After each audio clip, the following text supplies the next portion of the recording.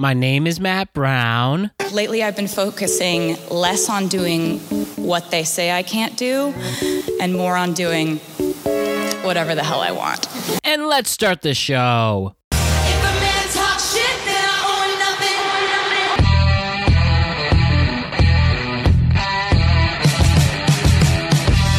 What's happening, everybody? The world is a better place because you are here to join us. My name is Matt Brown, and I am the host of the Productive Conversations podcast.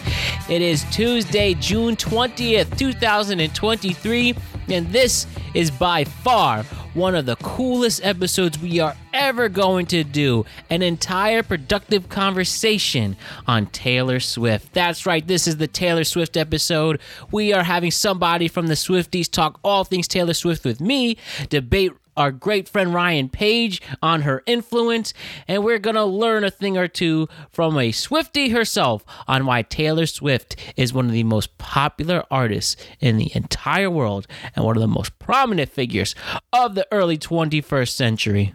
But before we get into talking all things Taylor Swift, I just want to remind you to like and subscribe to the Productive Conversations podcast on all podcasting platforms and YouTube. And don't forget to check out exclusive content regarding this show across all social media platforms. We're on Instagram at Productive Conversations Podcast, Twitter at ProdCavoPod, TikTok at Productive Conversations, and we are on Facebook at Productive Conversations, and check us out on YouTube as well at Productive Conversations Podcast. So this show, we have talked a lot about sports, a lot about movies, a lot about TV, a lot of current events, and we've obviously interviewed over 115 different people on this podcast alone. And it's time to switch it up. One of the things I'm very proud of with this podcast is that we have episodes and topics across various different genres and subjects in our world. I mean, we spent a lot of time in the past 4 weeks doing NBA coverage, NBA postseason coverage, and we went really in on the finals. And then the next week we do a Taylor Swift podcast. I mean, that's awesome. That's very, very awesome. And something I'm very proud of about this show, where 1 week we do intense NBA finals coverage. That same week we cover the UFC. And then the next week we do a Taylor Swift show. And we have done game shows, Topic Thunder. We have done entire podcasts about Succession lately. We've done the Timeline pod. Obviously, the various sports events we cover, the Oscars, and now a Taylor Swift pod. So, what is the genesis of today? So, during one of our tweet caps, we talked about Taylor and her relationship ending. And, I was being sarcastic with her influence, but also not at the same time. Basically, I'm trying to, just strike up a conversation and talk about Taylor Swift being so big and everything. And, that led Ryan to say his opinions on her. And then we have this girl who's making her Productive Conversations debut today see that clip thanks to Ryan. And she challenged Ryan on Taylor Swift. And I mentioned during that podcast, we need to do a whole podcast on Taylor Swift. And clearly this coincidence has turned to a little miracle. And we are very blessed and lucky to have somebody do a Taylor Swift pod. I'm not going to do a Taylor Swift pod with just me and Ryan or me and whoever, our constant collaborators. We need somebody from the Swiftie culture. We need somebody who really knows Taylor Swift and really feels her and sees her beyond just the immense pop star she is. And I think we found that person. Claudia Dobbins is joining the Productive Conversations podcast for the first time today. She's making her Productive Conversations debut. She says she's a Swiftie. She loves Taylor Swift. She's heavily influenced by her like so many other people. And I figured this is a great person to have on to talk all things Taylor Swift. So pretty much the way the show works is she helps educate me and Ryan on her influence. And then Ryan and Claudia debate on Taylor Swift. Whether she is just another major pop star who's in the right place at the right time, or she's actually someone special that we will remember for generations to come. This is an awesome debate that brings all her influence together. We hit on the Swiftie culture and why she has so many people love her and all of that. And this is one of those podcasts, or I should say this is one of those episodes that defines what this podcast is all about. A productive conversation where both people get something out of the subject they are talking about. And then the audience will get something out of it, and it's a productive listen for everyone. This Taylor Swift podcast where we talk about the pros and cons of her, the hot and cold takes regarding her mystique and personality, and all of that. I am a fan of Taylor Swift, and I want to learn more about her and why she is as big as she is, because I'm sure many years from now, she truly will be a face of our generation. She will be known as one of the greatest artists of all time, and she clearly is on a path to true immortality and true icon and legendary status. So I don't want this podcast to be sarcastic. I don't want it to be patronizing. I want to really, really learn and make this a genuine podcast. I'm not coming in as a hater. I'm not coming in and bringing people together to parody one another when it comes to Taylor Swift and her fandom. No, this podcast is focused on understanding why Taylor is going down as one of the most influential artists of all time. And I'm pretty sure that is answered in this podcast. So why don't we find out once and for all with both lessons and a legitimate debate. This is one show I'm proud of. And let me introduce you to Claudia Dobbins. And let's bring our friend Ryan Page back. And all three of us, including you, let's kick off this classic episode. Ryan, it's your turn again. Claudia, it's your turn for the first time. Let us talk about Taylor Swift, and let us do the Taylor Swift podcast. Here we go. This is a very productive conversation. All Too Well. You Belong With Me. Love Story. Willow. We Will Never, Ever, Ever Get Back Together. That's one of many different songs from the world's most influential and popular pop star right now, Taylor Swift. We have a very special, productive conversation where we're talking all things Taylor Swift. We're going to learn something. We're going to learn about her fan base. And we're going to just have a great time learning about Taylor Swift for the next hour. I mean, she literally is a cultural figure in this 21st century. She's arguably on the biggest tour right now, and she's as big as it gets. So, you know, we've talked a lot about movies, sports, and TV. Now we're talking about Taylor Swift. So first I have Ryan Page, our constant collaborator with us. What's up, Ryan? How's it going, Matt? Now, as much as people would love to hear you and me talk about Taylor Swift, we really need somebody who is way more well-versed in her and could teach us something. So joining us for the first time, and we are really excited to have her. We have Claudia Dobbins coming from West New York. Claudia, thank you for joining us for the first time. Thank you for having me. I'm very excited. Awesome. We're really excited to have you too. So Claudia was introduced to us from her great friend Rocky, and friend of the show. Great friend of the show, Rocky Palmini. And Claudia saw a clip from Ryan. And when me and Ryan and Rocky talked about her recent relationship ending 2 weeks ago. So that's where this connection started. And as I mentioned in the show, man, I would love to do a whole podcast dedicated to Taylor Swift. And this all came as a great coincidence. So Claudia's here. If you don't mind me saying, it's fair to say you are a Swiftie, a part of the Swiftie community, if you will. Yes, I am. Absolutely. Excellent. I would consider myself a Taylor Swift fan. Now you're not a Swiftie yet, but could be very soon. Ryan, what do you consider yourself as? I like Taylor Swift. All right. Ryan likes Taylor Swift. Contrary to popular belief.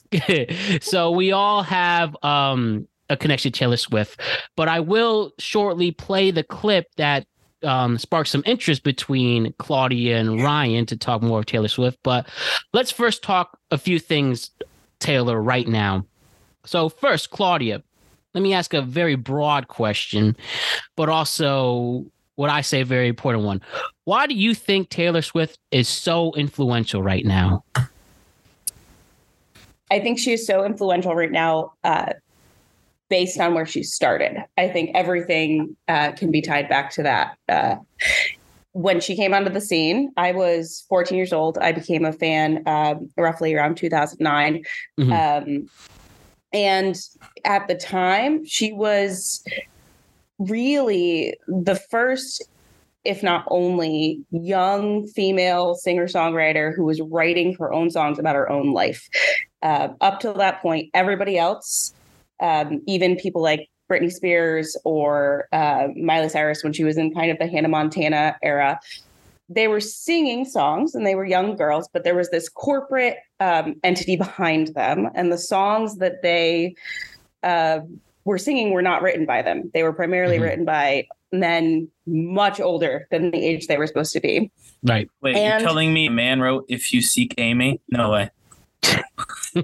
I don't know that song. If you seek Amy, I'm going to look that up for you guys. Don't know I don't know that one. I don't know. Comments. That one. No, I do. Comments. I do not know that one. It's a Britney Spears song. Continue. It was a joke. Continue. No, that's fine. It's not what I'm familiar with. And you know, that fan base, that initial fan base that found her and found a connection to her at that time has gone with her. And it's just caught on more steam. But she wouldn't be who she is right now if those same people who were following her in 2009, 2010 hadn't gone with her on the journey she's gone through now. So that's why she is as big as she is right now. And she's caught a younger generation as well. But I still believe that the core fan base is that people, you know, now would be mid 20s to mid 30s who were, you know, reaching adolescence around that time. Awesome. I think that is a great perspective, and especially the generational part. And, you know, one of the things that sparks my interest with her is seeing this Eras tour right now. And, you know, me and Ryan talked about the whole Ticketmaster controversy, how those tickets were worth thousands of dollars. And you see these people on social media. I mean, I guess those tickets really were worth that much. Like, I've never seen so many people on my social media, various, and mostly, you know, we're from the tri-state area. And so we're seeing a lot of people Northeast, as well as you up in Western New York, that we've seen, at least in our area, going to her shows, whether at MetLife Stadium or in East Rutherford, New Jersey, and Foxborough for the Mass fans. Has she made it to in Buffalo? Is she performing there? I don't know if she has yet. She's not. The closest she came was Pittsburgh. I actually saw I saw her a few weeks ago in Philadelphia. Oh, okay. Yeah, that was another one too. I've seen a lot of people go to that one. Yep. I was at the first night of Philly in May. The closest she's come to us is Pittsburgh last weekend. And in the past, she's played Toronto, but now that she's doing these massive stadiums, for some reason, she didn't hit Highmark Stadium, home of the Bills. I wish she had, but she did not. I think, I bet you Toronto is, I've heard little rumors that there's an international Eras tour coming. And so I bet you Toronto is going to be a big part of that. So yes, the folks in Western New York have a shot. Yes, the first place I saw her was Toronto, the J Stadium. And how many times have you seen her? 3. I've seen her 3. So I saw her first time 1989, and then I saw her Reputation tour, and now, and just a couple weeks ago. So yeah, and seeing all the people on social media of the local people we know, obviously on all, whether it's tabloids or, you know, major entertainment news sources, seeing a lot of people there. And it is really cool. Of course, there is a parody to comment on, and, you know, love to get in on some things there. And even I admit, and Ryan is, you know, I like to fall into that type of parody. I mean, I literally say she's the most supported person in the world. And I say that half sarcastically and half seriously, because look what she's pulling off right now. Yeah, I certainly think she's one of the most powerful people in the world. I think it'd be silly not to acknowledge that. I mean, it's definitely an economic power. But as opposed to, political or a different kind of power. But no, I think that's completely true. And, there can be some parody. I think whenever you're in something, it is healthy to look at the funny aspects of it. And those definitely exist. Yeah. I can see your point. You could see people like TikToks in the millions of people waiting 5 hours after the show. I mean, you have seen some fans doing, wearing diapers so they don't miss a moment. And, we will get into that a little more, but only a certain type of person can get that influential like that. So I think it's interesting to learn even more. And beyond that, she is obviously very talented. And one story I will say, especially with her instrumentation and musicianship. So me and Ryan were in the Norwalk High School band. We had this teacher, Mr. Smith, local legend in there, right? Well, we got Mr. Smith on this podcast. All right, go ahead. So it was around our freshman year. I guess we're around the same age because I remember her back in 2009 too. That's when I became first familiar with her. I'm class of 2012, so probably. Okay, so we're 13. Yeah. So we're 13, right in the same, the same boat. So I bring this up because he was as big as it got when it came to music, obviously huge music IQ. And somebody said, "Hey, Mr. Smith, listen to this." It was hit. And then listen to that. They asked him to listen to two different artists. I'm not kidding. It was Kanye West and Taylor Swift. And this was around the time of, the infamous, Taylor, I'm going to let you finish. Beyonce, maybe one of the best videos of all time. And you could arguably state that was the moment for her where I think she really started to make the mainstream, that sympathy for her and then taking advantage from her great talent and marketing. I think that was the big moment for her. But anyways, he heard Kanye and he's like, yeah, this is all, electronic synthesized. But then he heard Taylor Swift. I hear a cello in here. I hear a guitar. And he said she had a great voice. And, here we are, fast forward, many years later. Yeah. So there's something there. And Ryan, do you also... Yeah,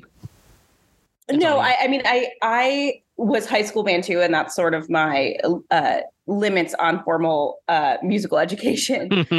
So I wish I could speak a little better to that aspect of it. Unfortunately, I can't. I'll try, but that's about all I can do. I hear that. And Ryan, do you have anything to comment on regarding why you think she's so influential before we switch to the what sparked the soon-to-be debate, if you will?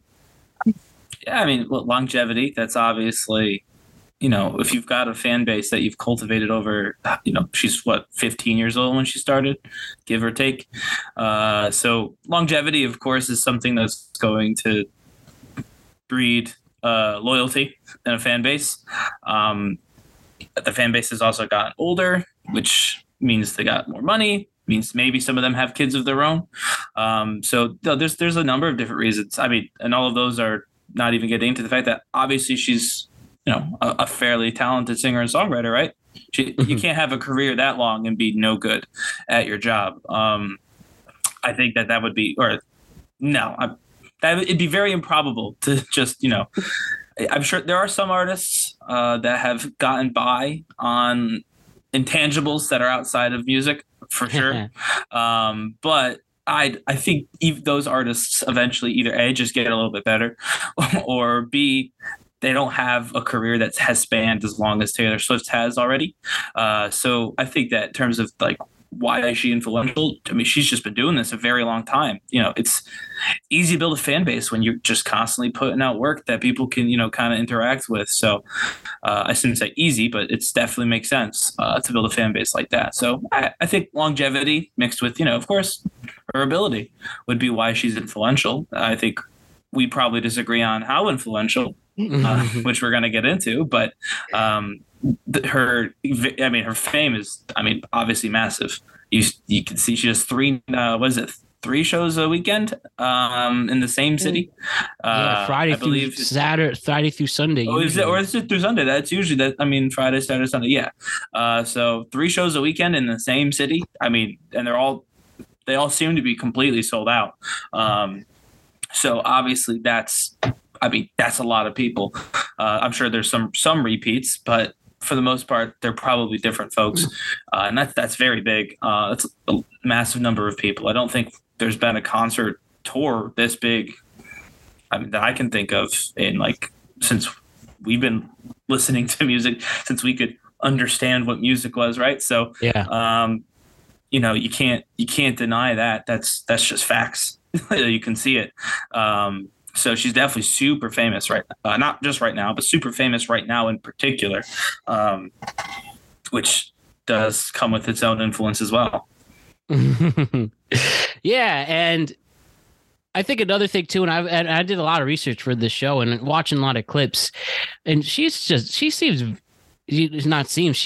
very funny person. She's very witty. She's very very confident in herself, and the sauce that I took out of this for the show, it's just her really being very quotable, and she's just not afraid. And that's one thing that really impressed me that I never really noticed, is just how funny she is, and just she must be a great person to be around, I assume. I wish I knew, but I would imagine not been so blessed, but someday perhaps. One of these days we won't give up on it. So yeah, maybe. So Claudia and Ryan, let us start this moment of you two discussing this Taylor Swift even further. So I'm going to play a clip from an episode a couple weeks back. And this clip is what Claudia saw. And we really appreciated that she's willing to go in more depth with this. And then we have Ryan here as well, and you two can discuss her impact. So this is Ryan. Yeah, before you play it, play it, for folks, we always say every freaking episode at @TTweetCap, at RPP95, at Productive Conversations, we always say, reach out. This is what happens when you reach out, when you hear a clip and you want to interact. We're not, we'll do it. We're not afraid to debate. That's a big thing going on Twitter right now. I am the correspondent for the Tweet Cap.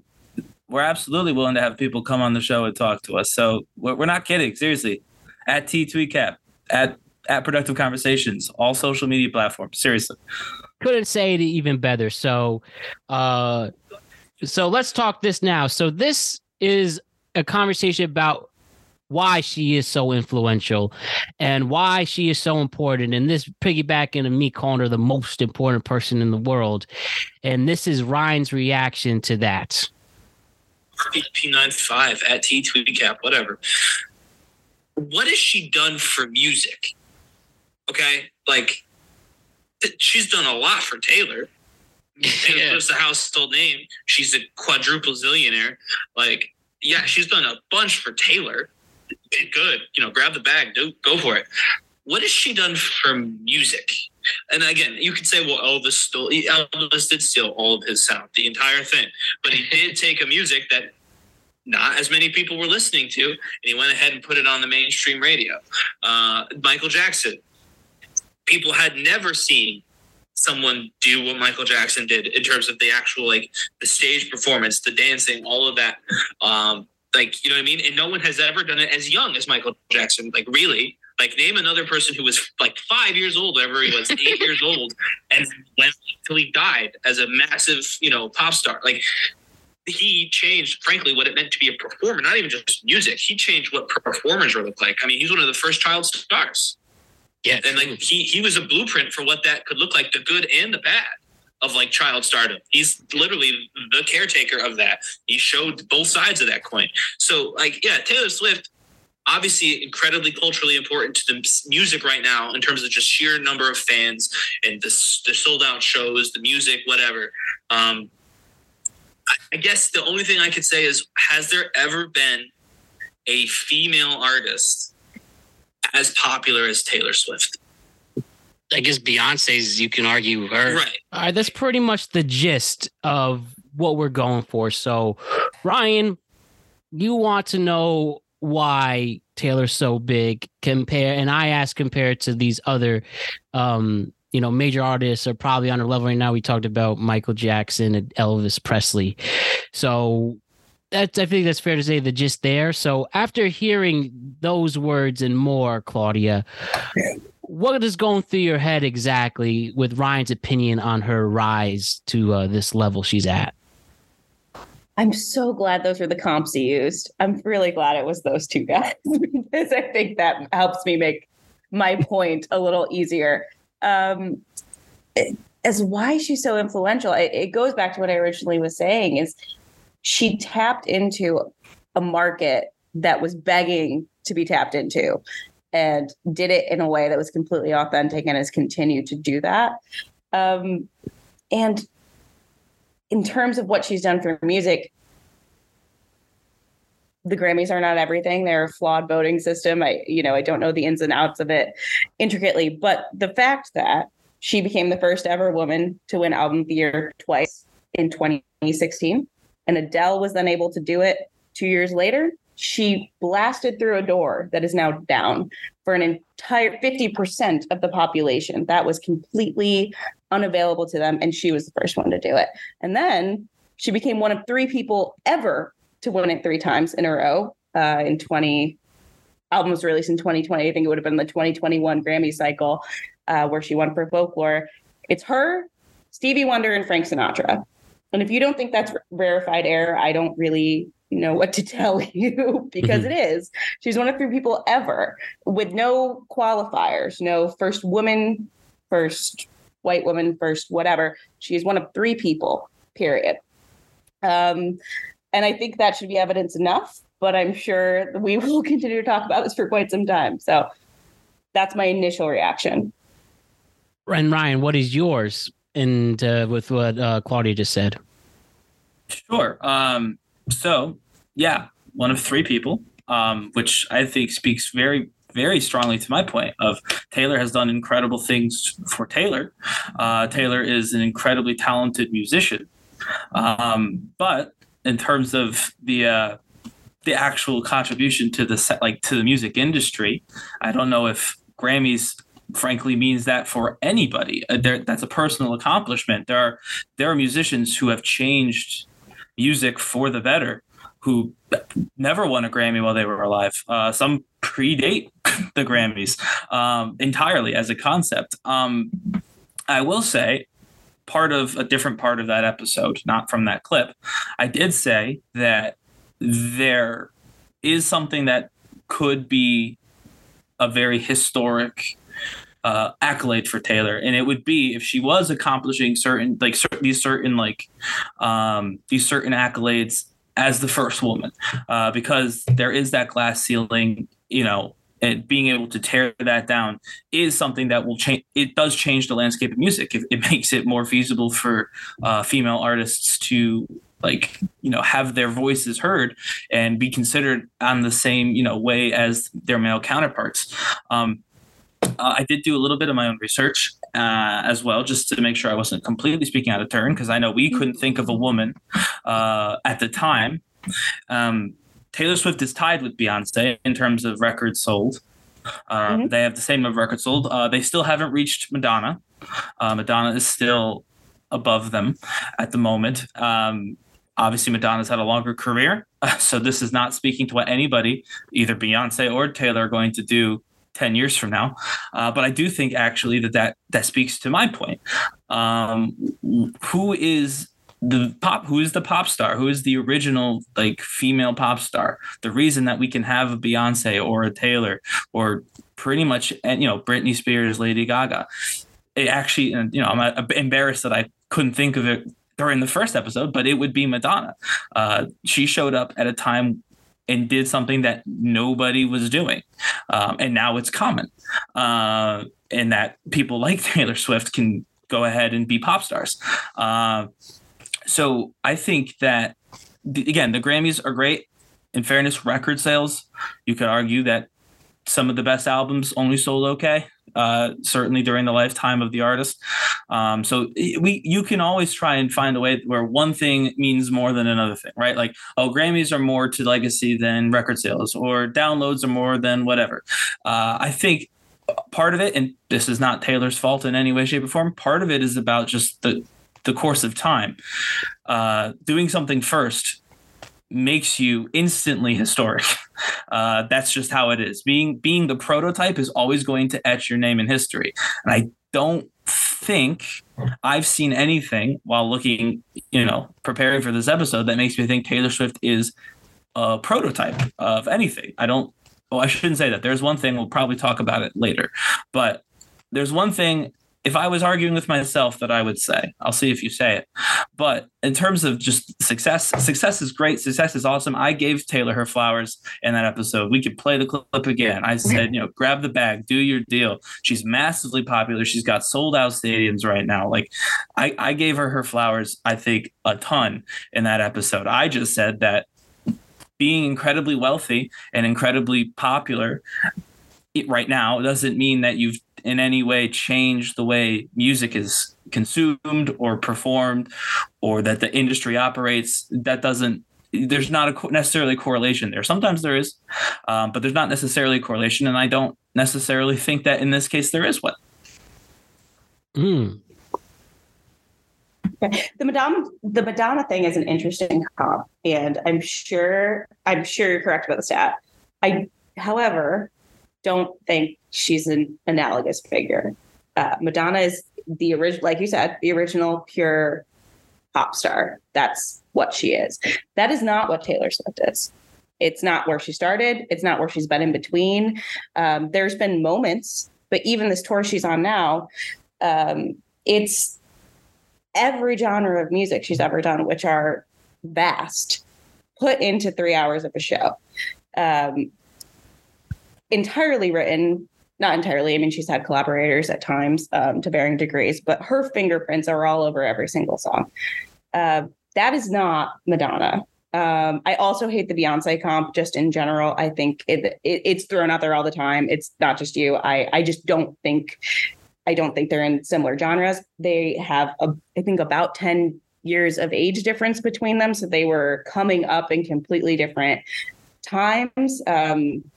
Beyonce is someone who, has a lot of beef with the Grammys and has not gotten her dues there. I'm not super steeped in that. I'm not a huge Beyonce fan. Just personally, I think she's a great artist. But so I personally hate that comp. I just don't think that it's relevant.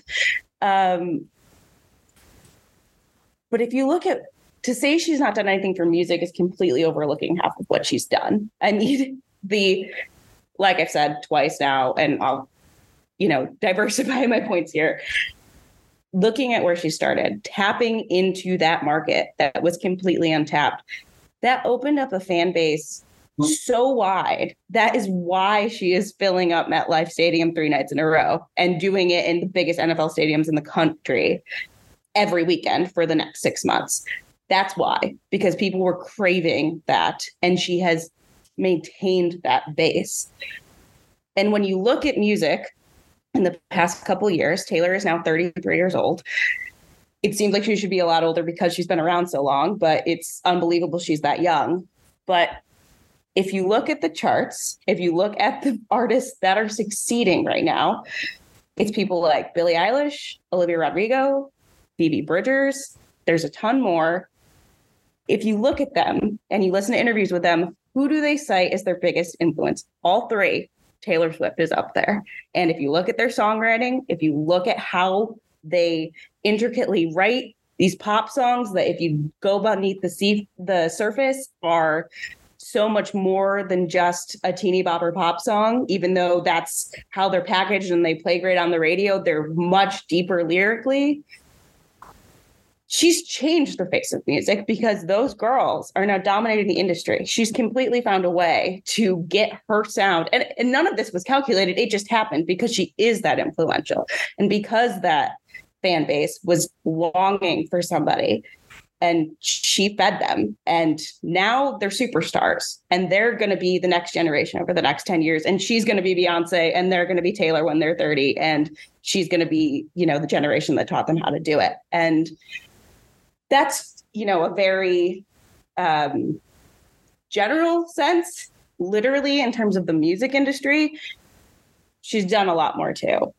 For one, she was the person who took the lead on getting fair compensation for artists on streaming. The Apple Music letter, you can look that up. Again, I'm not a business person. I can't tell you the ins and outs of how it worked, but I know she was leading the way on that, and her being willing to keep some of her music off streaming later in the album release cycle. Yeah, it was a huge thing. And she did it because, like you said, she's a quadrillionaire, and it wasn't going to hurt her, but upcoming artists, it did. And she's made that industry a lot more fair. And probably most importantly, this re-recording project she started undergoing in, I believe, 2019. She's released, I don't know how steeped in this you are, but she's re-recording all of her new albums to try and get the rights back to her masters. With the Scooter Braun incident, all that correct, stuff. Mm-hmm. Correct. It's an insane project. It's an insane amount of work. She's the only person to ever try it, and it's worked. She's released 2 albums so far. We released Red and Fearless. Yeah, with that 18-minute video they did with that. So it was a short film. It was a short film. Yes, to be fair, it was a short film. It showed at Tribeca, and she will be releasing Speak Now at the beginning of July. I'm a lawyer. I was in law school when she started doing this. You can go on any legal research website and search law review articles about this. She's completely upending how we view copyright in music in this country. Like, from a lawyer standpoint, from a business standpoint, it's an insane idea, and it's working. And she's found a way to maintain control of her music despite bad contracts she made early on in her career. So, yeah, and just quick thing, Ryan, and I definitely want to hear your point, but yeah, the whole streaming thing for both music artists, and now we're seeing it in television and film. That's why there's a writer's strike over streaming. I just want to say it's insane what streamers are doing, and we support our writers there. Ryan, your point. Yeah, so I am incredibly glad that I said what I said a minute ago, that I had one point that I would argue against myself with, and I wanted to see if you'd bring it up, because you did. I said 2 points, and you brought them both up. If I was arguing against my point, I'm not. I would bring up the Taylor's version stuff, and I would bring up the streaming, the changes that she's made to fair use and streaming. The counterpoint to both of those would be that Taylor's done 2 albums. So far, it seems fairly successful. She's got significantly, she's still got some to go. And it'll also, we won't know right now what that actually looks like for the rest of the industry. It does set an interesting precedent, though, that other artists who, especially younger artists that are maybe inspired by Taylor, who maybe enter similar contracts to Taylor because they need to get their big break, have like a roadmap to follow to take back their music when somebody, manager, recording label, whatever, takes it from them. Essentially, hasn't happened yet. There's no other case of it, but it is interesting to think about. And then the fair use, that one's pretty set in stone. The fair use the fair use kind of brigade she led to improve the pay for those artists has in fact resulted in artists making more money. So there's no counter to that. So I guess if you want me to amend my statement, Taylor Swift did a lot for streaming. Streaming, of course, is the number one way to listen to music in 2023. It's definitely it's far ahead of vinyl and records and really any other way that people listen to music, apart from maybe for free online, which is still kind of streaming when you think about it. So I would say that, yeah, there's nothing that anyone could really do to argue her impact on music industry when it pertains to streaming and artists' pay. It's making all of the artists more money. It's giving artists who maybe couldn't pursue a career because they'd make such a negligible amount on their primary source of income. It's giving them more income so they can continue pursuing music as a viable career path. And that's admirable. And I think every artist should probably be grateful that Taylor Swift was a gazillionaire and could hold out and could make her point for them. However, the main crux of what we were talking about is Taylor Swift the most important person ever or on the planet, or I forget Matt's exact words. Most important person in the world. Correct. Most important person in the world. And then I tried to reel it in, and that's how we got into the comparison between Michael Jackson and Elvis Presley. So I'll start with in the world. Obviously not. There are people who and I will have agree more, with you there. Yes. Obviously, there are people with more political power. I'm sticking with my proclamation, and some others will agree too. There are people with more power than Taylor Swift politically. There are people with more money than Taylor Swift. There are people who have more followers than Taylor Swift. Not that many. We did look on last week's episode, but there are people who do have more of all of those metrics than Taylor Swift. So ever in the world right now, that's obviously we're moving past that, or I'm moving past that because it's simply untrue. Talking about those two in particular, Michael Jackson and Elvis Presley. So I did look. Taylor Swift has, when you include downloads, surpassed Elvis Presley. She's not surpassed Michael Jackson, but that's frankly not that surprising, and not that many people have. But think about what Taylor does. I mean, strip it down for just a second. Obviously, she writes her own songs. We'll come to that in a second. Put that in a basket. Once the song's written and recorded, she usually does one of two things. She stands up behind a microphone with her guitar, plays a song, performs for the audience, or sometimes she'll have more of the, the pageantry. She'll have the costume change. She does the dive into the water. The backup dancers do their deal. Those are really, depending on the song, those are the two ways that Taylor Swift performs. There are also the two ways pretty much every musical artist around performs. There's only so many ways to perform music. But when the two guys I just mentioned did it, there wasn't two ways. And that's sort of the point that I'm making. When Elvis Presley did what he did, when he recorded that music and he performed the way he performed, it wasn't just, oh, this is cool. It was alien. It didn't seem like it came from humans. It came from something else. I mean, Elvis, he started riots in certain states. And I understand that that's partly because of the state's attitude at the time, particularly around, the hip shaking and a lot of Elvis's inspiration being African-American musicians, but actual riots, which made the country have discussions about those two things, about morality in music and about race in music. Say what you will about the fact that he stole all of that music, because again, he did. I'm not going to try and defend that particular point, but there was nothing like Elvis before Elvis. There was music before Elvis, and then everything afterward was different. And then Michael Jackson, the same way. A little kid, a real little kid. I mean, Taylor Swift was a little kid when she started, but Michael Jackson was real little. There was music before that. Then the Jackson 5 showed up. Didn't look like anything that had ever gotten that big before. Was totally different, totally unique. And then music after Michael Jackson is a different animal.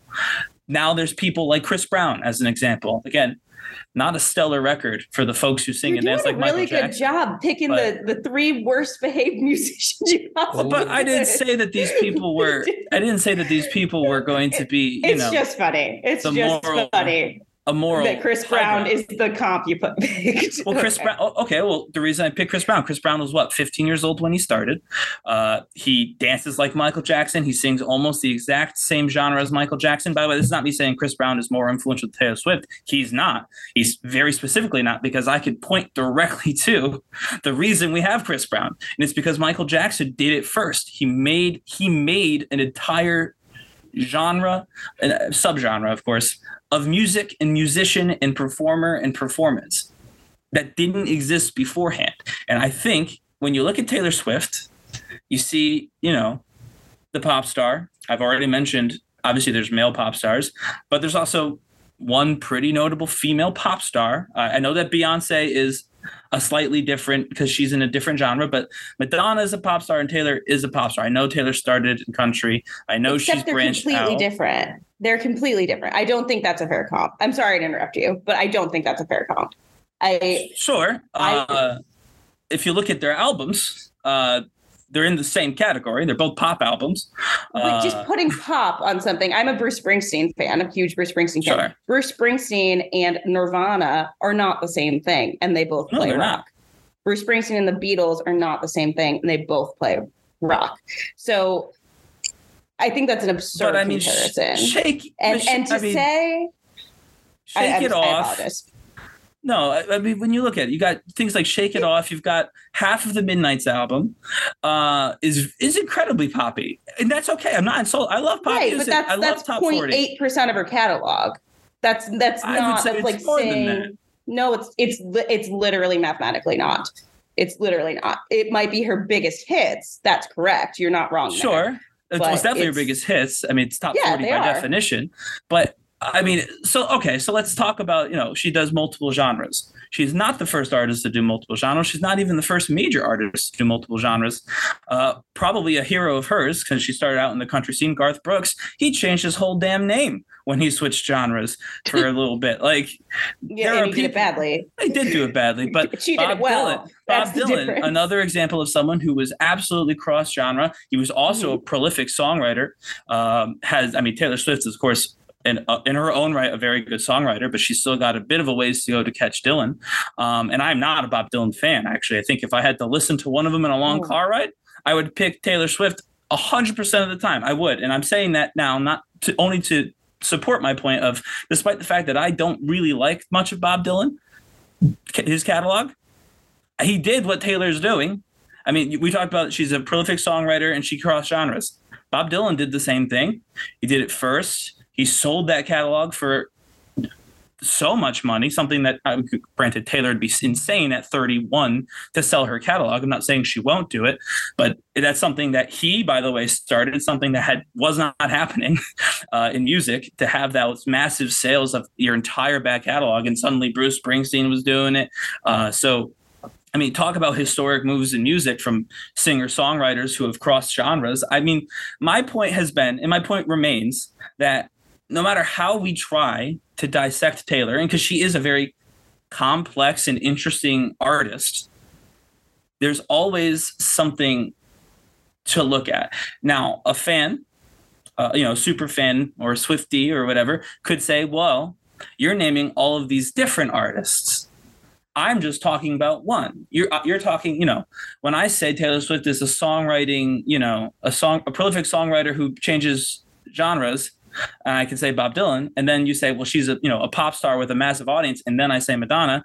Of course, that's not what I'm saying, though. No, that's not what I'm saying. I'm saying you could say that, because I'm using 7 people to describe Taylor Swift, and so you could say, well, Taylor Swift is doing by herself what 7 other people did, which is true, but unfortunately, to me, when you talk about the historic nature of someone and their impact on music, when you can point to the people who did it first, it's really hard to sit there and say, but Taylor, I mean, other than just saying, but Taylor is better, which you can always say, and I could just say, no, she's not, whether I believe it or not. If we wanted to argue, we could say, well, Bob Dylan did it first, but Taylor's better. Sure. Unless I don't think so. We mentioned Garth Brooks went from country to pop, but Taylor's better. I could say no. I mean, I would be lying if I said no, but I could.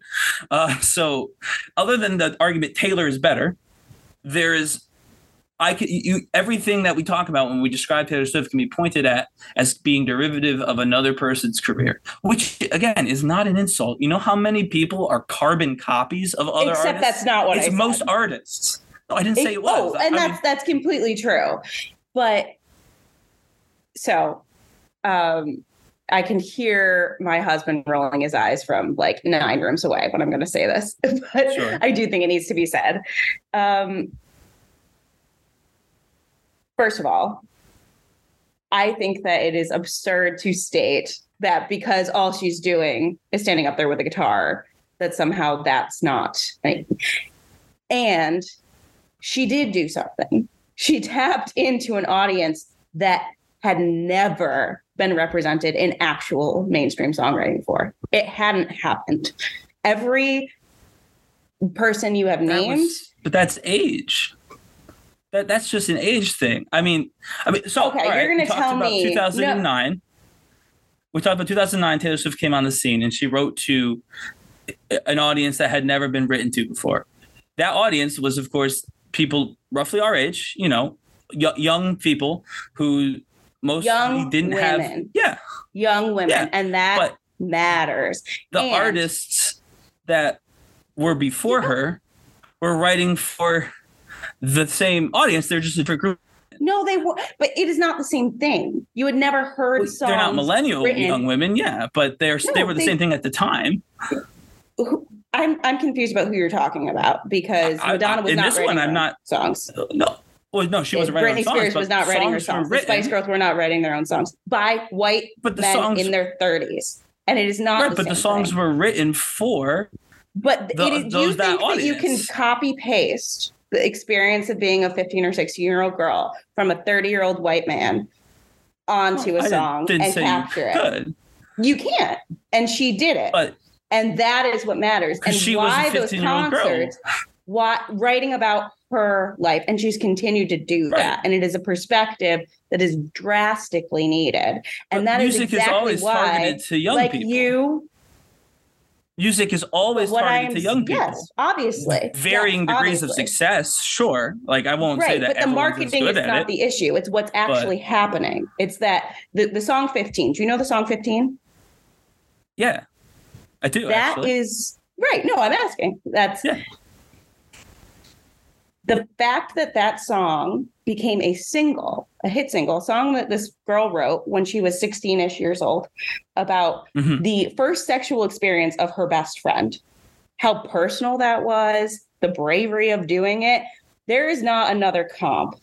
And a 38-year-old man sitting there and thinking, oh, I feel like this is what this might feel like. Let's market to young girls is not the same thing. And that is why Taylor Swift is filling MetLife 3 nights in a row.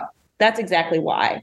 And that's why people have such an emotional connection to her. That is why. So when I said age specific, I of course meant physical age, but I also mean era, to use a bit of a pun for a Taylor Swift conversation. When you look at the 80s, a song like 15 wasn't going to fly.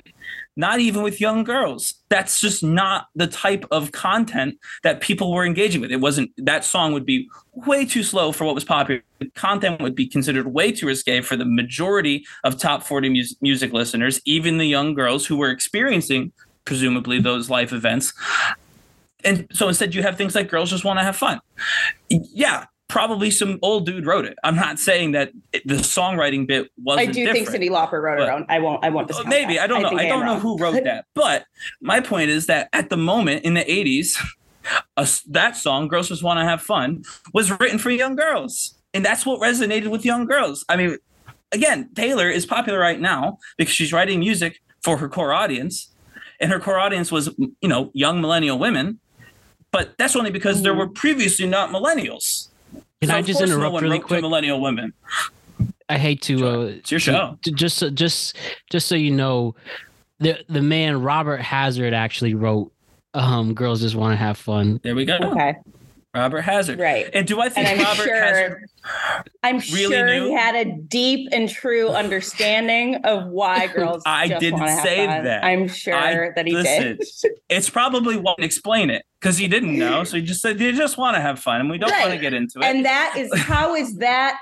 Yeah, Girls Just Want to Have Fun on par with You Call Me Up Again Just to Prick Me Like a Promise, So Casually Cruel in the Name of Being Honest. Same thing, equally as, deep and reflective. But no, I didn't say it was equally as deep. I said it was equally as popular.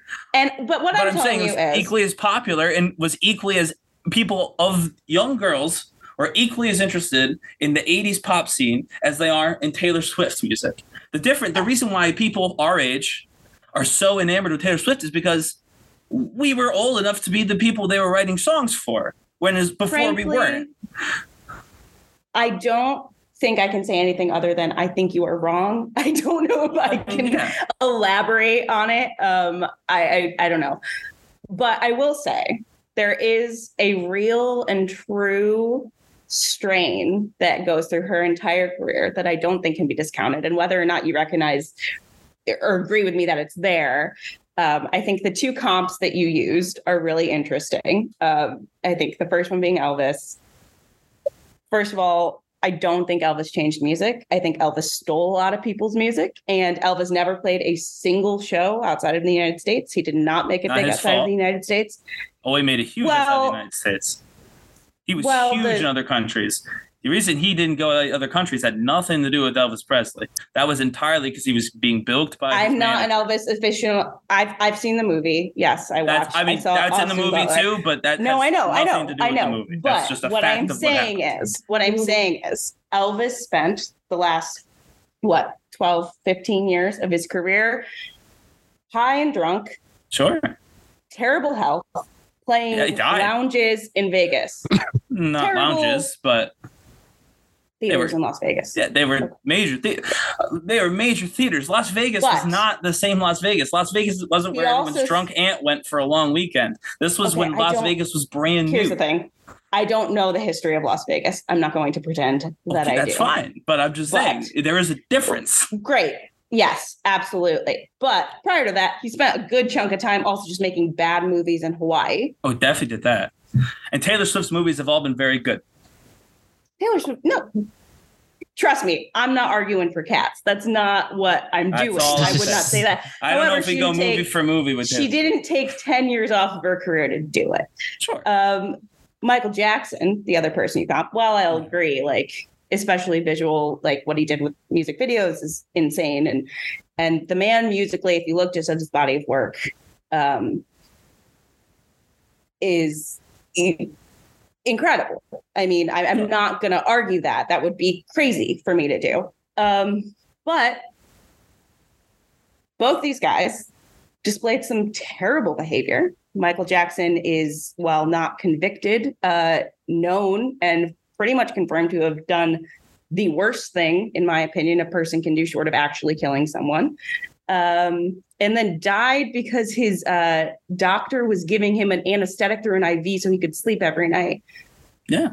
These are not people who were behaving that well. These are not people who were at the peak of their game. And yet, I would argue, because they got to die young and in a popular way, not popular, but a media frenzy kind of way, and they were men, they get to die legends. Whitney Houston died a legend as well. Whitney Houston, that's my point. It's not done. Okay. Yes, you're right. But that's not who you chose to compare her to, is it? Well, I think she's already more famous than Whitney Houston. So there would be no reason to compare her to Whitney Houston. Exactly. But what I'm saying is that Taylor Swift, from the very beginning of her career, has had to behave perfectly because she is a woman, because everyone thinks that young women, especially, and find popular, there's always the strain that it's somehow unserious, that it's somehow not worthy of praise or real art or whatever it is, whether it's, a book or a movie, or the same reason rom-coms are derided, even if they're as well written as any action movie, that it's this strain and this undertone that this is unserious. Taylor Swift had to go into hiding because she was kind of rude to a male rapper on a phone call. And Elvis and Michael Jackson get to be, in one case, an actual criminal, in the other case, a raging drug addict, and die icons. And I don't think that you can have this conversation without recognizing that. She has had to do every different contortion to be taken even remotely seriously by the mainstream. And she's done that. And the reason that those stadiums are filling up and having these intense reactions are because people are connected to her in a way because they see themselves in her, and they see themselves in her because there has not been a female artist who's writing their songs the way she is for as long as they have. That is why those stadiums are that full. It really is. And to compare her to those random guys, I think what she is doing is equally on par. I mean, the songwriting she's doing is intensely emotional, it's intensely intricate, and it is high art. And yeah, she's doing it, with a mic stand and a guitar, or, dancing in stilettos. That's true. But to say that somehow makes it unserious or not a game changer for the industry, I think is just silly. So I think those are two different points. Unserious is a different point than not a game changer. And unserious is something I've never said. So I'm not saying you're saying it, but I'm saying that. Or implied or meant the idea. No, I'm not. This is that's why I continue against you at all. No, this isn't projected onto you at all. I'm saying that this happens a lot with female artists, all of them across the board. But the idea that because she's having this intense emotional reaction from fans, and yes, she is, performing in one of the two ways, like you said, there kind of are two ways to perform. You can do kind of the dancing thing or the whatever, because she's doing that somehow takes away from the actual, what she's actually saying. Like, what is she actually saying in the lyrics of the song she's written that she's playing? That is what makes her. Yes, it's behind fireworks and glitter and all this stuff, but the actual core of what she's doing, I think, is deeper than anything Elvis ever wrote, personally. Sure. I'll agree with that, actually. I don't think that I certainly wasn't making the comparison that Michael Jackson and Elvis were in some way more deeper lyrically than Taylor Swift at all. My point was that they didn't need to be. They changed music at the time because no one was doing what they were doing at the time. We've already discussed. I mean, you talk about deep lyricists. There are plenty of deep lyricists. I mentioned one because I don't want to go through a bunch of them, but one that I think would be analogous to Taylor Swift in terms of, popularity, longevity would be Bob Dylan. I think that you get to by the way, not a Dylan fan, but if you get to a man, I will admit, of a certain age, and you ask them about Bob Dylan, they're going to have this same reaction that fans today are having about Taylor Swift. And the reason for that is because Bob Dylan at the time was writing real songs that really made you think, that really resonated with the fans, which were young people, particularly men, but young people, more generally speaking, of his era. That's kind of my point, is that Taylor Swift's current massive success means that she's writing music that resonates with this era. You could even say that Taylor Swift's songs are kind of would be the sound of this era. What is top 40 music? What is considered popular music in 2023 or from 2010 to 2023, or not 2010? That was a little early, but whenever 1989 came out would be probably roughly 2015. Would be roughly when you could consider Taylor had actually made it to this kind of status. Yes, everyone likes Fearless. Everybody likes, Speak Now. Everybody likes all of that, but she wasn't that famous when she released those songs. She just wasn't. She was 16. No one ever heard of her before. She was building a career. That's how it works. But by Shake It Off, that went viral with the video. I'd argue that there was some, celebrity memes that also helped that song take off, particularly The Rock. But, that's neither here nor there. That's around the time that Taylor kind of reached this kind of area that we see her in now. So you could even argue that the, late 2010s to early 2020s, if you had to define popular music, it would be Taylor Swift.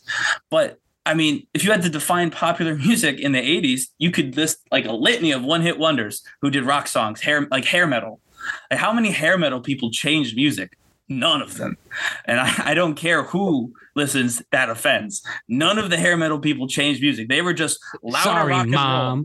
Sorry, yes. I would agree with you. I mean, I would agree with being the sound of the moment is not necessarily the same as being a game changer. I think that Taylor Swift has a lot more substance and has done a lot more than Whitesnake or definitely than Whitesnake. Yeah. But, or who's Sister Christian? Who's that? Yeah.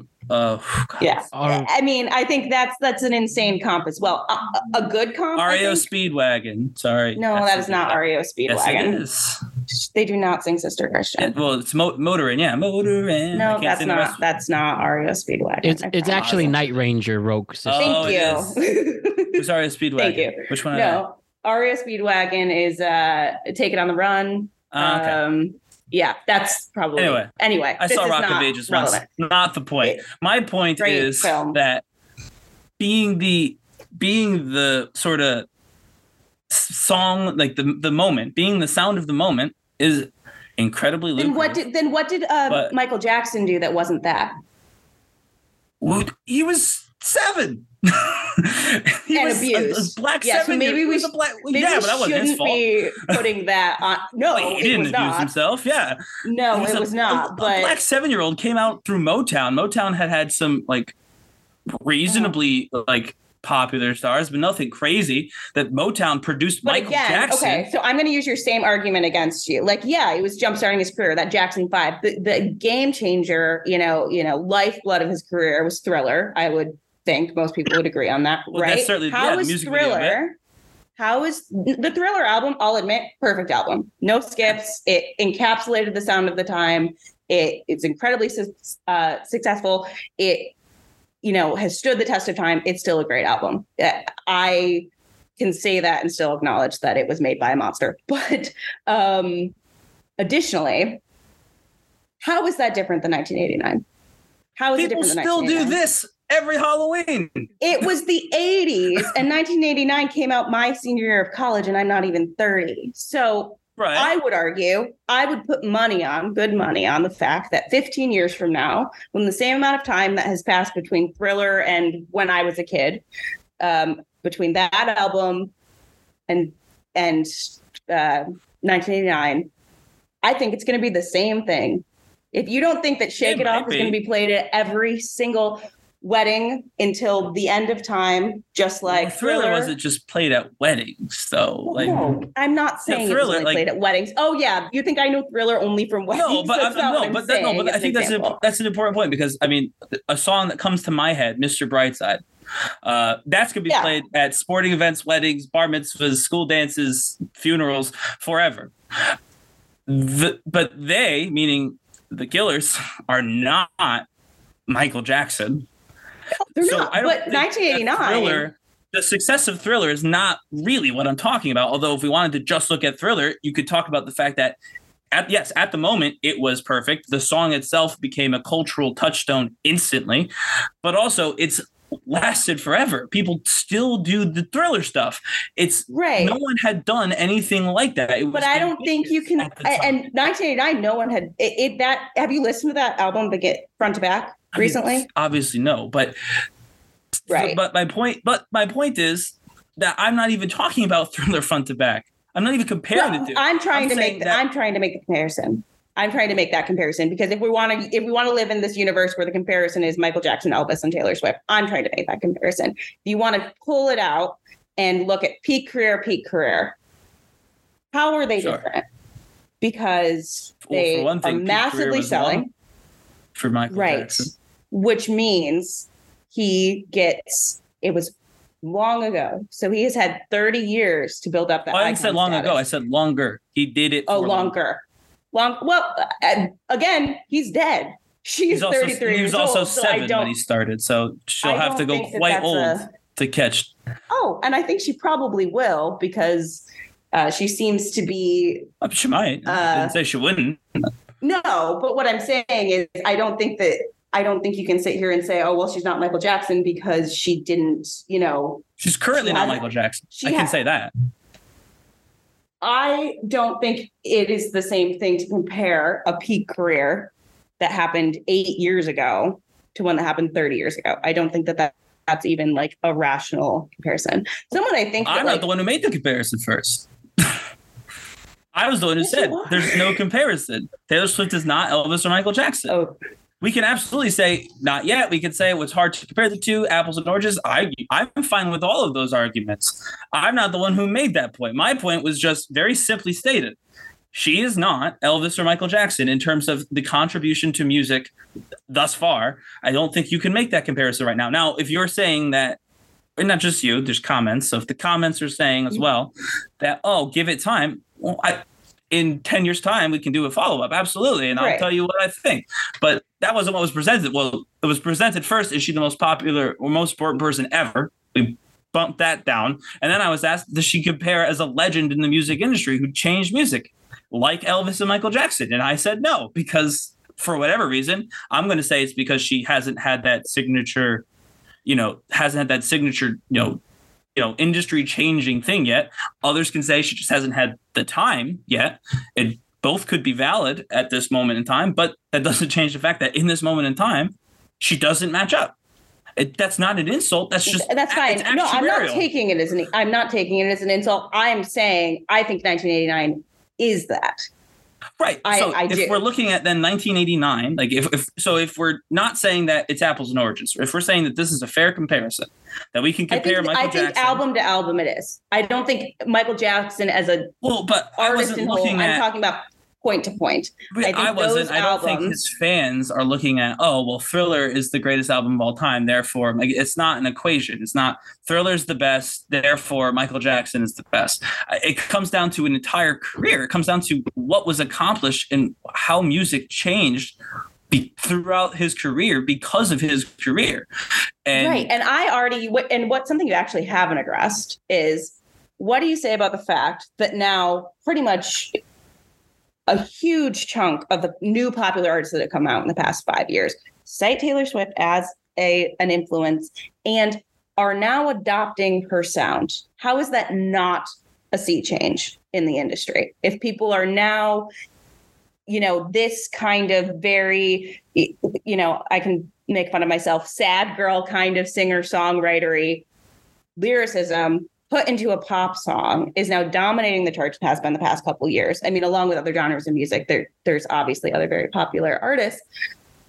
How is that not a sea change? If post 1989, now you have Halsey, Phoebe Bridgers, Olivia Rodrigo, Billie Eilish, who are dominating this space and citing her as an influence, the person whose path they are following, and music itself is now sounding more like her because of her influence. How is that not that?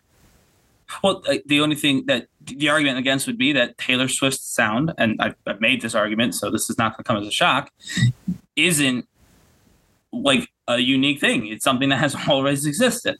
Taylor Swift is, for the most part, performing, pop.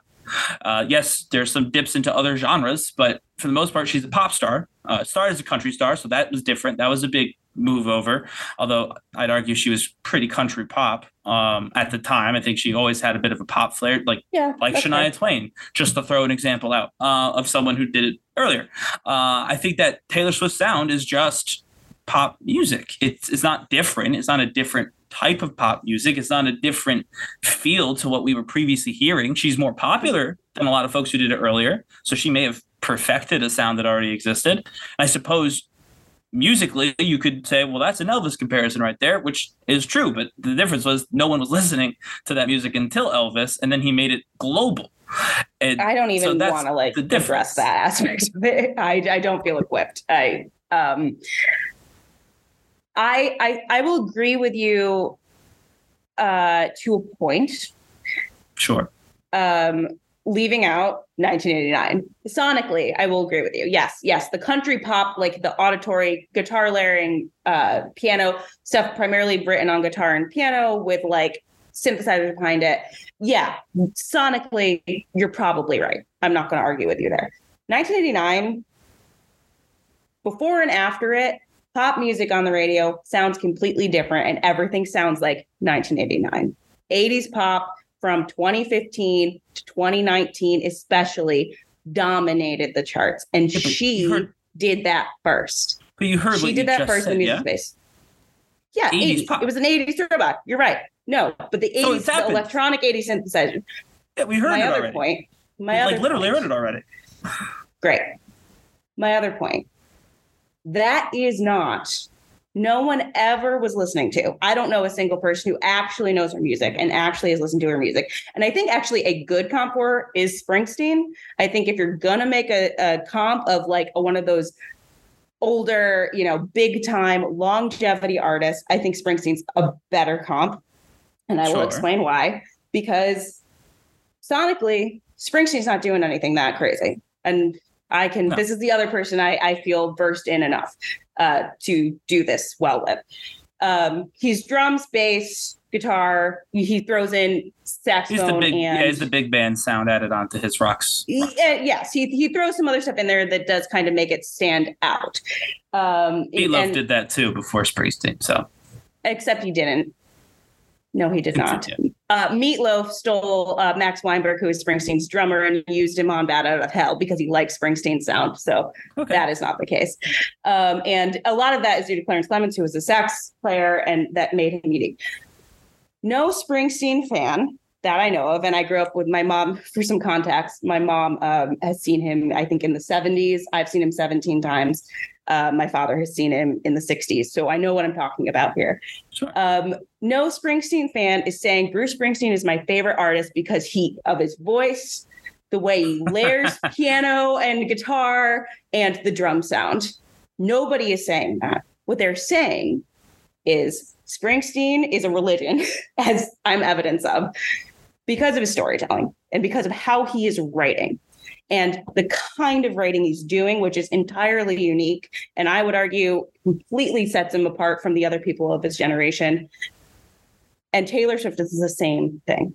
No one that I know of, I can't spot a single one, says Taylor Swift is my favorite artist because of the way she layers guitar, string, all this stuff, her voice, and whatever. And it sounds completely different. They love Taylor Swift because of the lyric writing. And that style of writing, that very quiet, very intricate, metaphor-based with like these really intricate rhyme schemes in a bridge, you didn't hear that in pop, at least pop I'm familiar with, until she made it big. And now it's everywhere. Listen to an Olivia Rodrigo song. That is exactly what she's doing. It sounds like pop. It sounds like Paramore. But when you listen to the way she is writing verses and writing lyrics and layering in bridges, it's completely out of the Taylor Swift playbook. So no, sonically, she probably didn't change music. But I think the way she's writing her lyrics in popular music is changing it. And I think you can see it all over the place. You just mentioned another, he's actually very good comparison for this point. You just mentioned another very good storyteller in Bruce Springsteen. I mean, yes, you could say that obviously Taylor's stories are different than Bruce's. One was a 15-year-old girl when she started. Bruce was not ever a 15-year-old girl that I'm aware of, but they're still like, you can't sit there and say, well, Taylor writes songs just for her, like about her. I mean, she does. That's true. You could say that in terms of it being factual.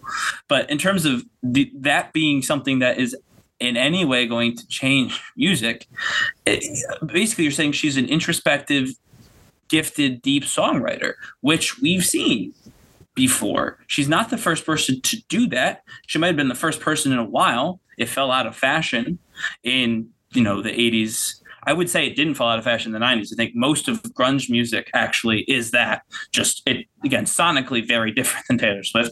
But I would say that it definitely fell out of fashion in the 80s pop scene. And maybe it didn't come back until Taylor Swift era 2015 in the pop scene. Maybe pop was devoid of that sort of storytelling, but that was certainly present in pop previously. And it was also, as I said, present in other ways. I mean, I just said grunge in the 90s, but also 90s rap. And I'm not like super well versed in 90s rap, but most of 90s rap was, I mean, rap now is definitely a little bit more party, a little bit more about, a scene, right? But most 90s rap was actually very introspective, very much speaking about the life of the artist and the lyricist who wrote it, which is just what Taylor Swift did. So again, I understand that Taylor has a different I'm not story saying to you're tell. wrong, but what I'm saying is the actual structure of how she writes her lyrics, the kind of lyrics she is writing is incredibly unique to her. To her. Yeah.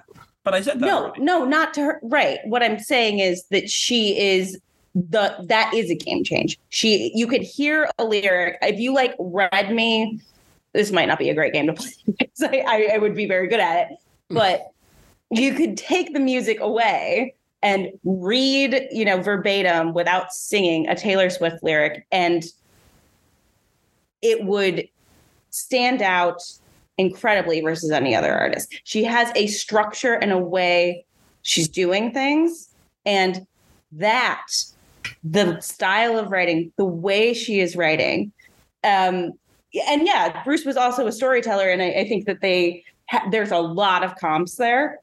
And I also don't think that you need to be the first person to ever do something in order to change the industry. No, like you don't. said, it's easier, like you've but said, you don't. like you've said, people are products of their time, right?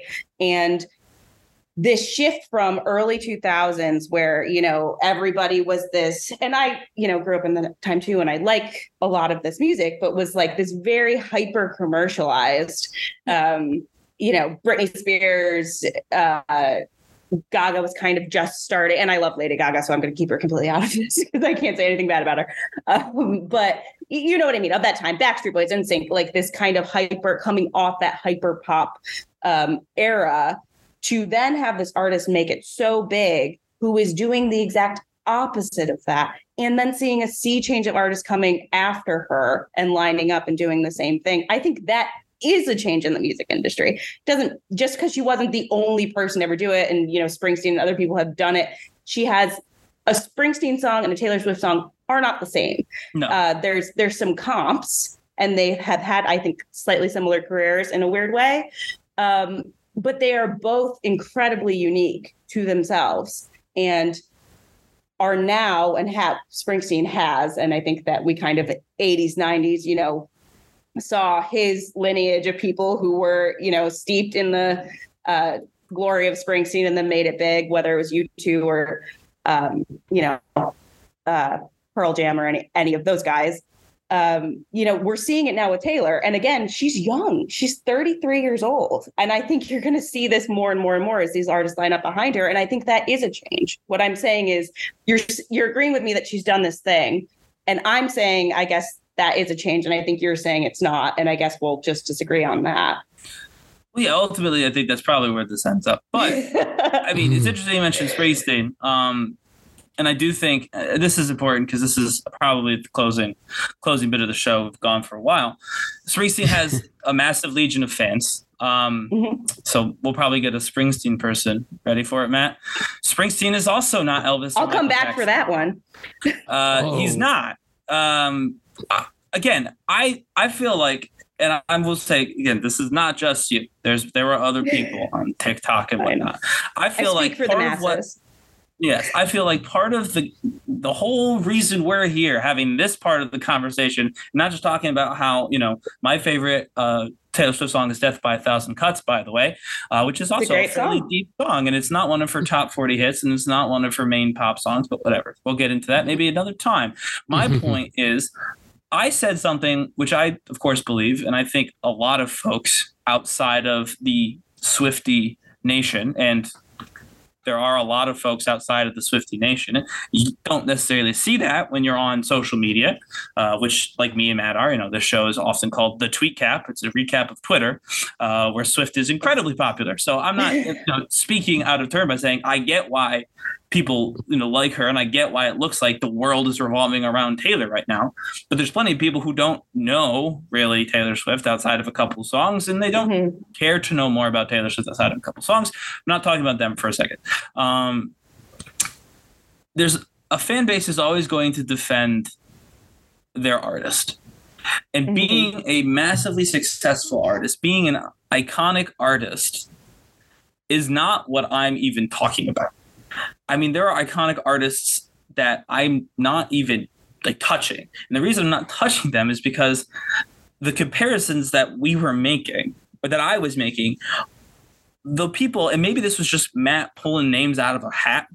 And had he pulled two completely different names out of a hat, none of this would have been the conversation. But whether we like it or not, and yes, both guys were problematic, there is a very clear one, not one that needs to be dissected in a podcast, not one that needs to be, that needs a 10-minute version, to use another Taylor pun. TikTok. I'm actually, you should be proud of yourself for that one. That's good. Good job. As I said at the beginning, I don't dislike Taylor Swift. No, I like Taylor Swift. Pat yourself on the back. There's a very noticeable difference in music pre and post those two artists. It doesn't take a TikTok explainer. It doesn't take a bunch of folks who bought a microphone to start a podcast to explain it. You can just look. There was music. There was this incident that happened, like this blip in like the Matrix, where someone broke out in a way that just had never been seen before, may never be seen again. Then they died. and music was different afterward. And Matt happened to pick two of those people to compare to Taylor Swift. Mm-hmm. I don't believe it's needs to be impossible to say, I love Bruce Springsteen. He's a musical icon. He's not Michael Jackson and Elvis Presley. I don't think it should be impossible to say, I like Taylor Swift's music. Her numbers on this Eras tour are bonkers. She is definitely one of the top artists today. Just not a question. Probably the top artist today, realistically, if you look at the album sales on Midnights alone. But she's not Elvis or Michael Jackson. And by the way, I think that's a good thing. Not for, her and her legacy. Like or she's whatever. just Taylor. No, it's not even just Taylor, because that sounds derivative. This sounds derogatory. But I mean, we talked about this a little bit. Look at what happened to Elvis and Michael Jackson. Like, look at what happened to them. Look at where they ended up. Yes, they are a freak in music. They and another one, by the way, would be Kurt Cobain and Nirvana, because that's the only reason rock and roll probably is still a thing. The thing that Elvis created was almost dead. I don't, but again, and you've acknowledged this, Elvis did not create it. The thing that Elvis Let's acknowledge that. Let's continue to know. In fairness, the sound was rockabilly mixed with, so it was different, but not substantially. But that's fair. Agree to disagree. The thing that Elvis popularized then, the rock music, which used to be popular music. Like rock used to be pop. There wasn't a pop. It was rock. And then they like the teeny bopper and all that stuff, right? Was almost dead until Kurt Cobain. And look at where he ended up, by the way. Like these freaks, these geniuses that show up and just change the course of music, they don't last very long. It's not, frankly, not sustainable. And I mean, so I'm not even like saying this in a bad way. I mean, for Taylor's, longevity, for having a long career and having a happy life, it's probably better that she has nothing in common with Kurt Cobain, Michael Jackson, and Elvis Presley. But that doesn't change the fact that Matt happened to pick two very big music altering people to compare Taylor Swift to. And you can love Taylor Swift. You can love every song she's ever written. You can see all 3 nights of the Eras tour in your hometown, which would be, by the way, like $3,000. You don't do that, but whatever. You could do that. And that doesn't change the fact that they're just not the same. And that's okay. You can be a fan of something that isn't like life altering. I mean, Matt knows on this show, in addition to Tweetcap, I do all the wrestling stuff. Not nobody. Tons of people watch professional wrestling, but relatively speaking, nobody watches professional wrestling. It's considered a low form of art. It is. It's talk about unserious. One of my favorite shows is one of the most unserious things that anyone has ever talked about. And most of the time, they live up to that label. Most of the time. So it's okay to like something that isn't serious. I don't think Taylor's unserious, by the way, but even if she was genuinely unserious, even if it was all jokes and fun and giggles, it'd still be okay. And if she's still got all those people at her stadium, that's even better, because then everybody's winning. You hear the music you love, the artist gets to do it, fulfill their dreams of being a super popular, musician, creating for a living. That's, the dream, right? So I don't think it's a negative thing. And I want that to be clear, because I've said a lot of things against Taylor and the fandom for this opinion. And I think I'm right. But it's okay to like Taylor Swift while also acknowledging that the names picked, again, completely randomly, that we were talking about just aren't the same. They didn't have the same career. Taylor's already had a longer career than two of them. Like they burned bright, fasted out. It's not, and it does. So it's okay that it's not the same. Not everyone does that. And frankly, most of the time it's tragic when it happens, but it's just, we happen to pick two names that did so much, like a meteor crashing through music at the time, that there was no way that any other artist, Taylor or otherwise, was going to compare to those people. There just wasn't. It was never going to happen. And so I think that should be the bottom line takeaway. Love the music. Love the artists. Support artists you love, big ones, small ones. And they don't have to be anything other than your favorite musician. But since this was spurred on by comment section, what I said was right. We picked two names. I added a third just now. Names that were just different. Anyone you talk to about that subject, even folks who don't like that music, would agree with that statement. They just were different. They made a difference. Sometimes in their death, they made a difference. And I would never wish that on anyone, to have your death be so impactful to music, because that means you died.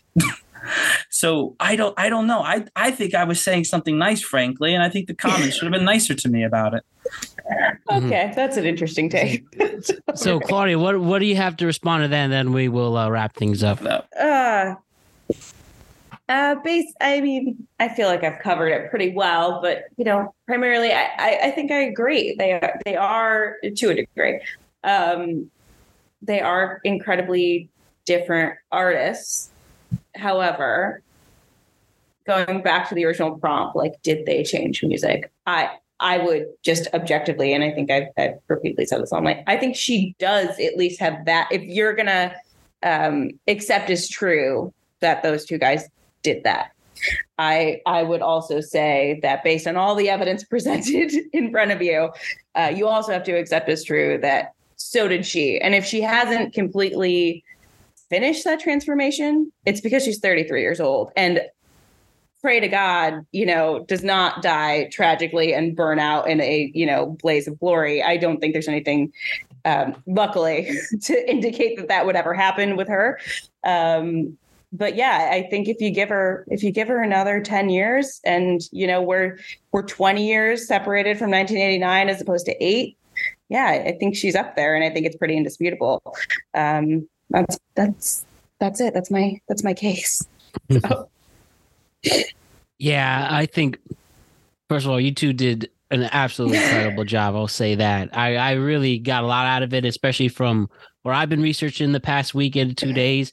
I think the one thing out of everything that both sides can agree with Taylor is the fact that she is just a original person. And what I get out of this is people love Taylor Swift because of Taylor Swift, because, yes, she has probably the best marketing team around, and that definitely helps.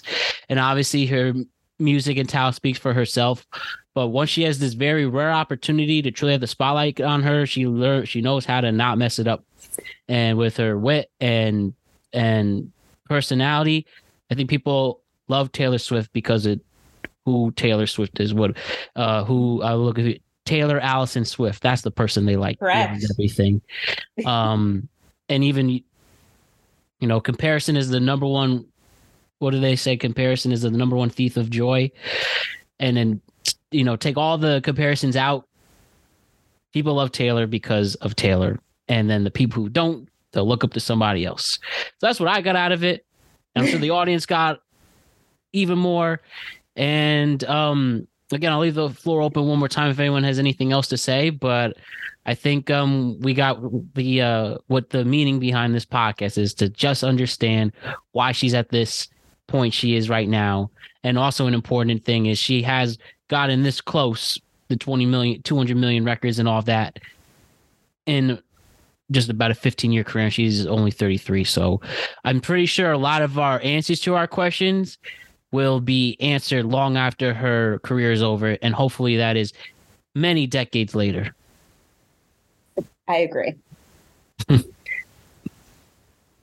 Anything else? Do you have anything, Ryan? No, I think we're good. I think we've obviously all said our piece.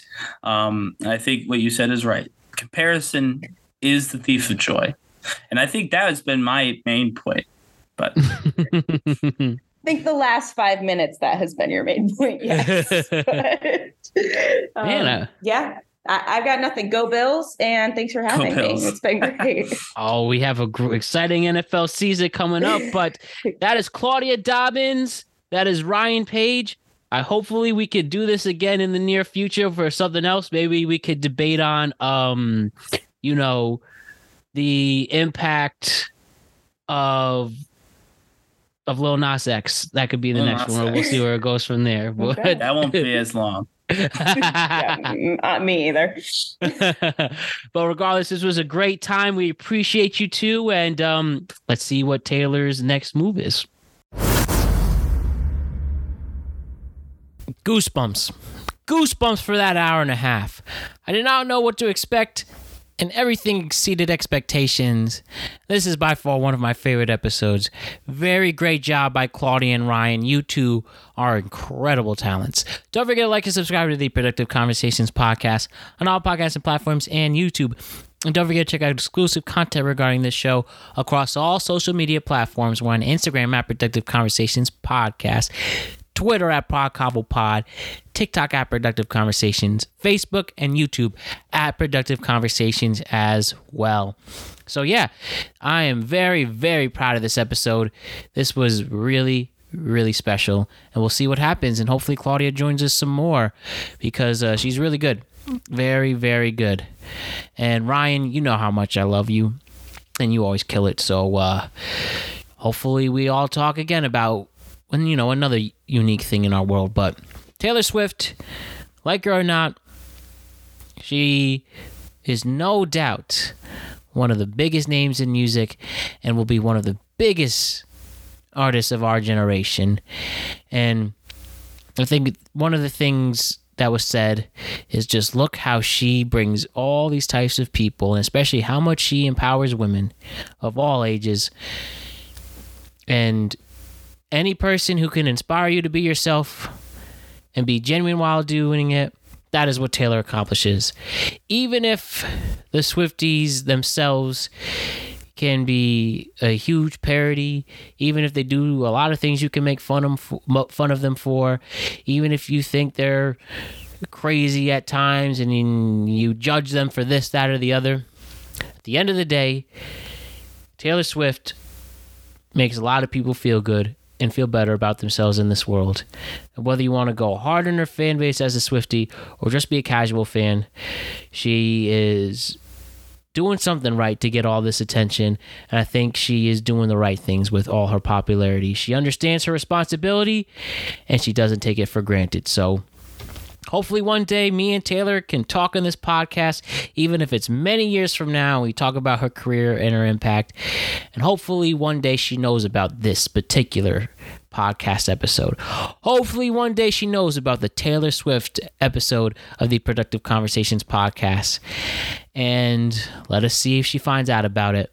And hopefully we can have her on someday, or she could put in a good word for us as we grow this brand and we grow it together. But besides that, we are back on Thursday with another Topic Thunder.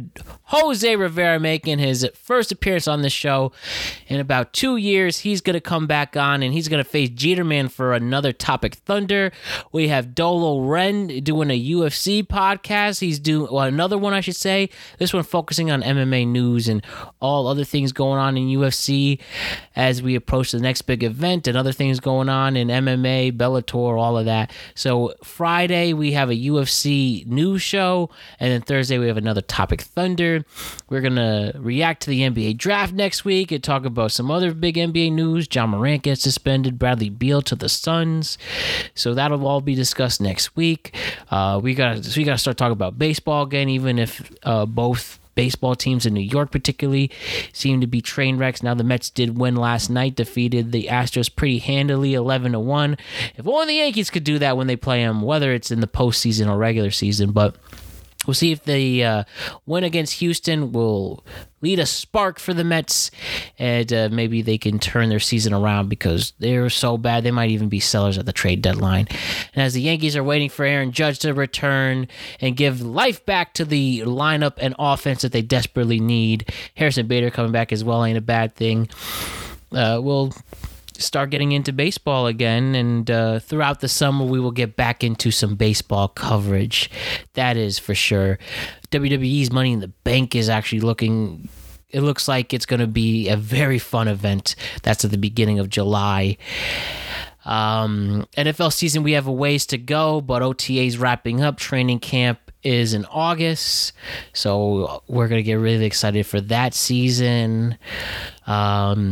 movie summer blockbusters are coming out, and you can't complain about that, and let's appreciate it, because it seems like more of these productions are halting for the writer's strike, so we will keep an eye on that. And am I missing anything else? I just hope everybody had a great Father's Day weekend. Mom and Dad went to visit Brendan in Miami. It seems like they're having the time of their life there, so I hope you are all having a good time there, and we miss you. I just see Larry chilling on my bed, being a good cat he is always. And yeah, I can't believe it's June 20th, because in 10 days from now it's going to be July, and the halfway year point is going to definitely be official, and then we'll see what the other half of 2023 is like. The first half for me was so-so, but you know, I'll get into why that is on another episode, but we're still keeping our heads up, and we're not going to let anything bring us down. So what a great episode this was. It was really, really special. I want to thank Ryan Page and Claudia Dobbins for their contributions to the show. I want to thank Alexander De Jesus, aka Dolo Ren, for what he does behind the scenes. And I want to thank you, the greatest fans and listeners in the world, for always supporting us and always tuning in. We love each and every single one of you. So my name is Matt Brown. I am the host of the Productive Conversations podcast. I'll see you on Thursday with another Topic Thunder. And don't forget to check in on your friends and family. All right, let's make big moves for the middle part of our week, and I'll see you very soon. All right, much love. Peace. All she needed was some